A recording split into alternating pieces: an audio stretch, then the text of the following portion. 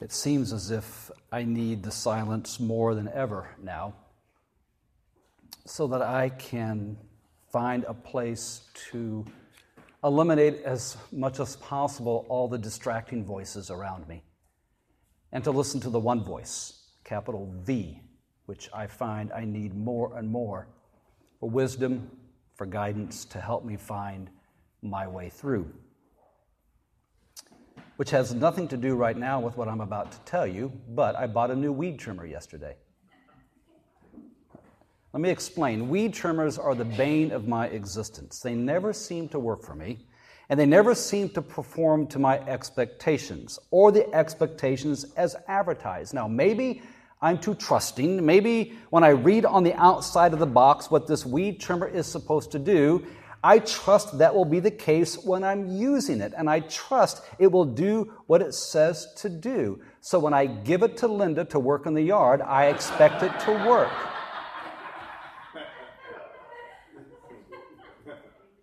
So I bought this weed trimmer yesterday and put it to work, and for some reason, it has not measured up to my expectations. Now, I say all that to say this isn't about weed trimmers. That's the least of our concerns. But I say that to get into this.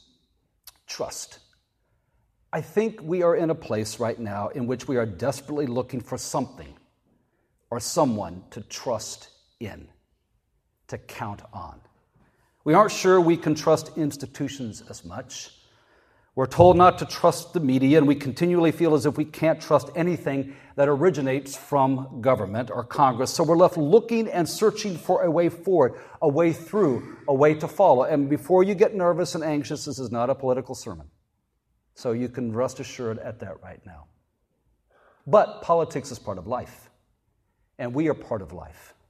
And how we move into life is important, and who we trust and what we trust is important. I think we're looking for a way that helps us make sense of all that's going on around us, a way that gives us clarity, understanding, direction, even hope, and even life. And in many ways, we're much like Thomas in our scripture passage this morning, where he simply asks Jesus, how can we know the way? How can we know the way to live, the way to respond, the way to be present to all that is going on in our lives and in our world? And when we're not sure about what way to follow, I find myself bouncing from personal preference to political position, to the last opinion piece in the newspaper, to the most recent social media posting, to the most recent book I've read. We find ourselves adrift in this sea of confusion, this sea of opinion, without peace, without clarity, not knowing what to do or who to trust. That may not be your experience, but it is mine. So who do we trust? What do we do? How do we find our way? We often think that Jesus' disciples lived in this sort of serene, idyllic time. We see the pictures, and they're out on a lake fishing as if they had nothing else to do but just fish and sit around fires and talk and hang out with Jesus. But in fact, they lived in a very tumultuous and chaotic time. They literally lived under this occupying army and government, the Roman Empire, who used intimidation and execution as a way to keep the peace. When you hear the words Pax Romana, the peace of Rome, there was a way they kept the peace of Rome. And they had crosses and crucifixions along the roads and the byways that as you walked to and from town, you were reminded everything's going to be fine if you just keep in line. And if you don't, well, this is what will happen to you. They couldn't trust the religious authorities anymore. The disciples couldn't. The Pharisees were into excluding others, and excessive purity was the norm, while the Sadducees were in cahoots with the Roman government. So you couldn't trust your folks who are there to lead you and guide you and lead you in the way of God. Life was constant oppression, taxes, fear of arrest, stripped of one's dignity and value. And underneath all of this constant simmering anger that looked for ways to avenge their plight or bring retribution upon their oppressors. In fact, there was probably no one more disappointed in Jesus than his own disciples, who thought at some point he would use violent means and a violent end to overturn everything. When in fact, when it came time for him to die, when it came time for him to be executed, he turned everything on its head and he simply said this, "Forgive them, for they know not what they do." And it took so long for the disciples to understand that. It took so long for the church to figure that one out. And I'm still not sure at times we've actually quite figured it out. It's a work in process. Jesus will never be captivated by our own ideologies. Jesus will never be captivated by our own expectations. Jesus will do what Jesus wants to do. But here's the thing, it leads to life. It leads to the way that needs to be followed. Jesus said to his disciples, don't be troubled, trust in God, trust also in me. These are the words we long to hear, the words we need to hear. Don't be troubled. It was about this time last week that Linda and I were riding along the north coast of Jamaica.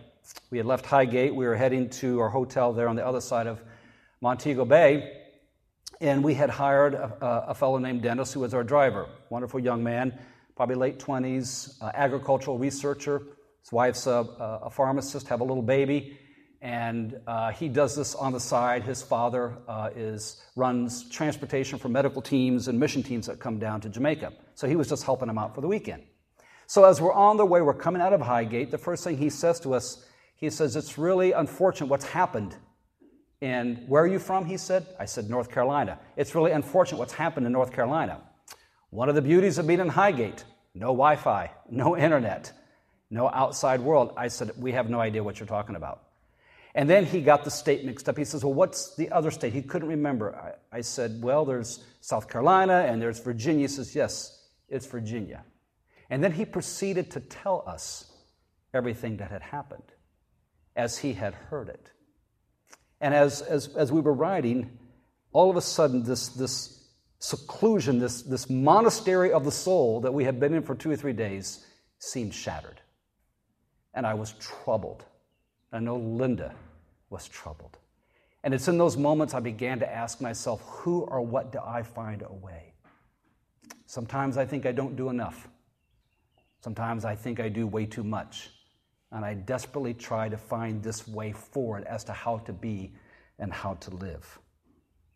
But that's why these words of Jesus give me encouragement. Don't be troubled.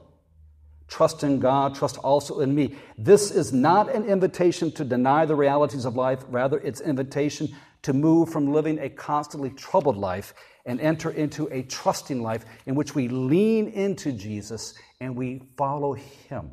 Now, Thomas asks this question, how can we know the way? Jesus responds, I am the way, I am the truth, I am the life. Now, we've often heard that evangelistically, and that's nothing wrong with that. But how did they hear this? They, meaning the disciples. They, meaning the ones who would have read John's gospel.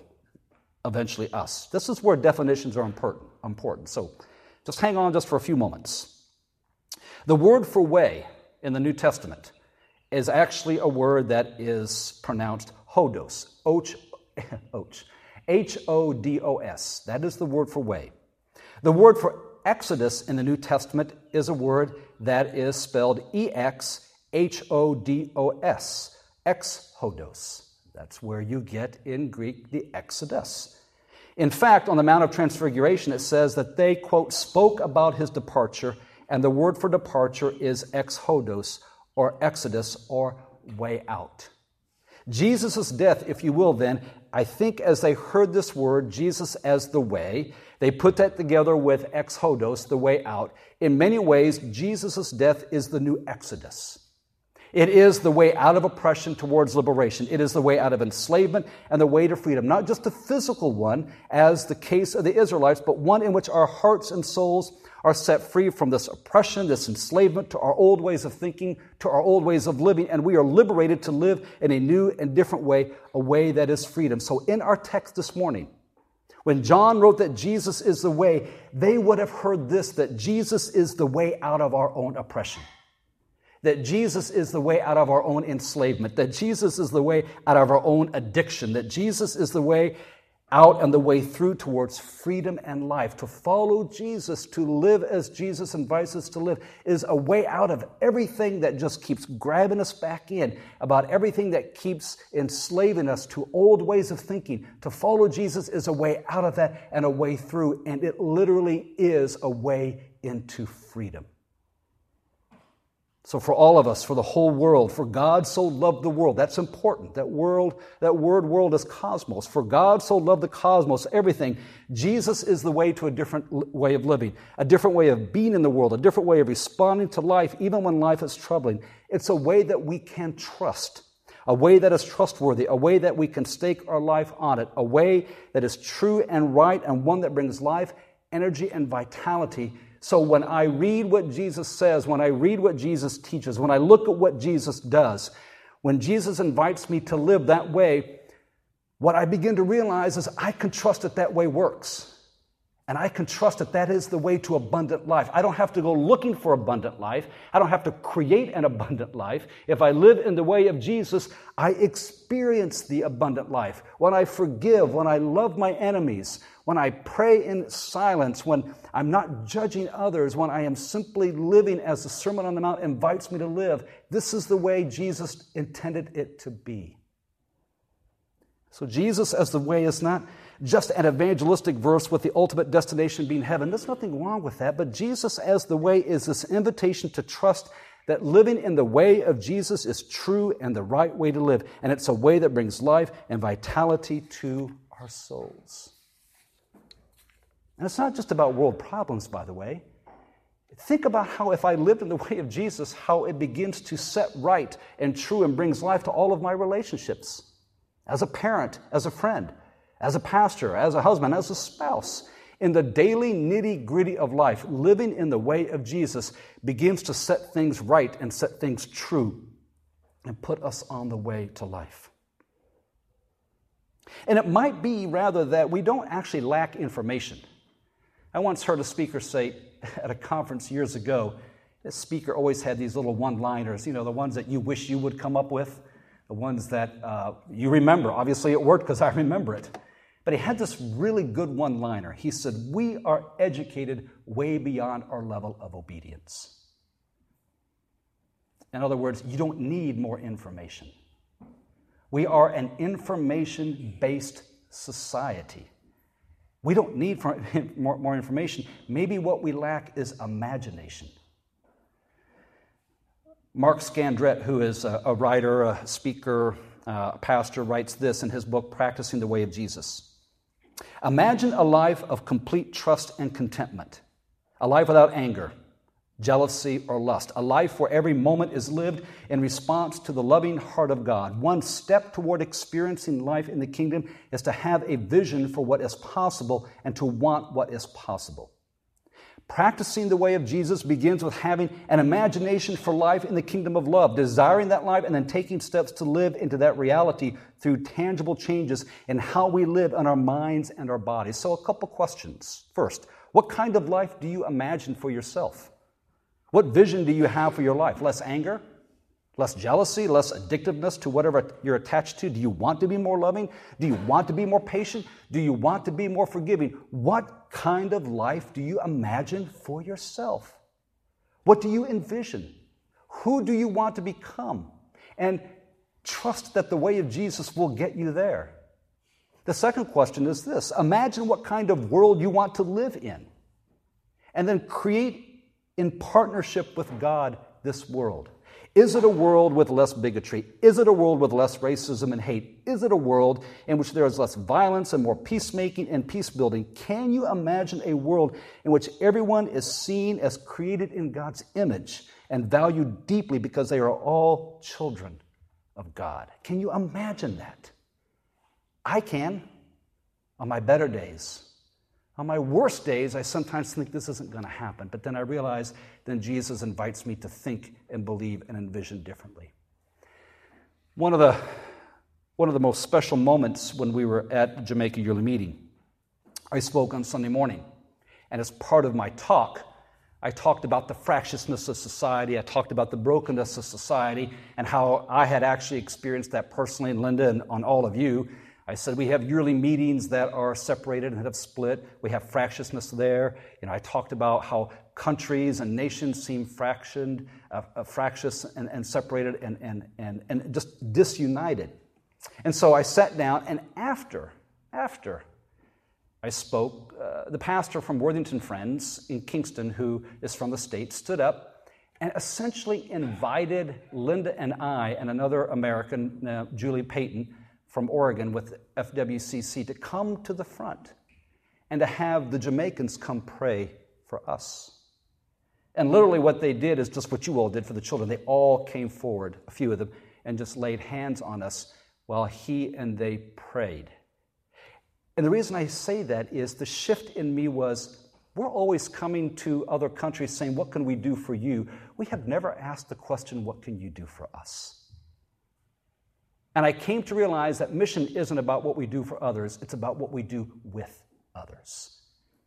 If you noticed, by the way, in your bulletin, I called the Belize trip a service learning trip.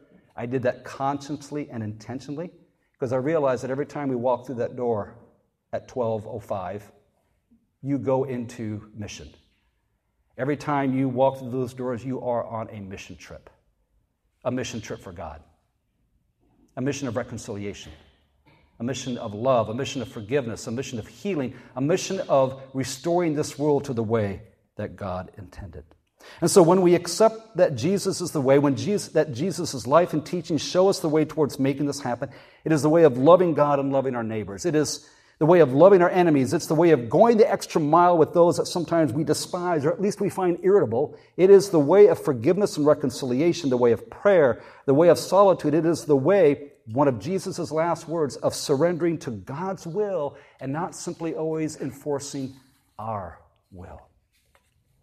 This is why living in community is so essential to living in the way of Jesus. It's in community that we practice with one another living in the way of Jesus. We encourage one another, the kinds of practices that we need to live faithfully. In a community where we're meant to encourage one another, build one another up, love one another, and sometimes even admonish one another. It's through living in community that we're called to practice what we preach.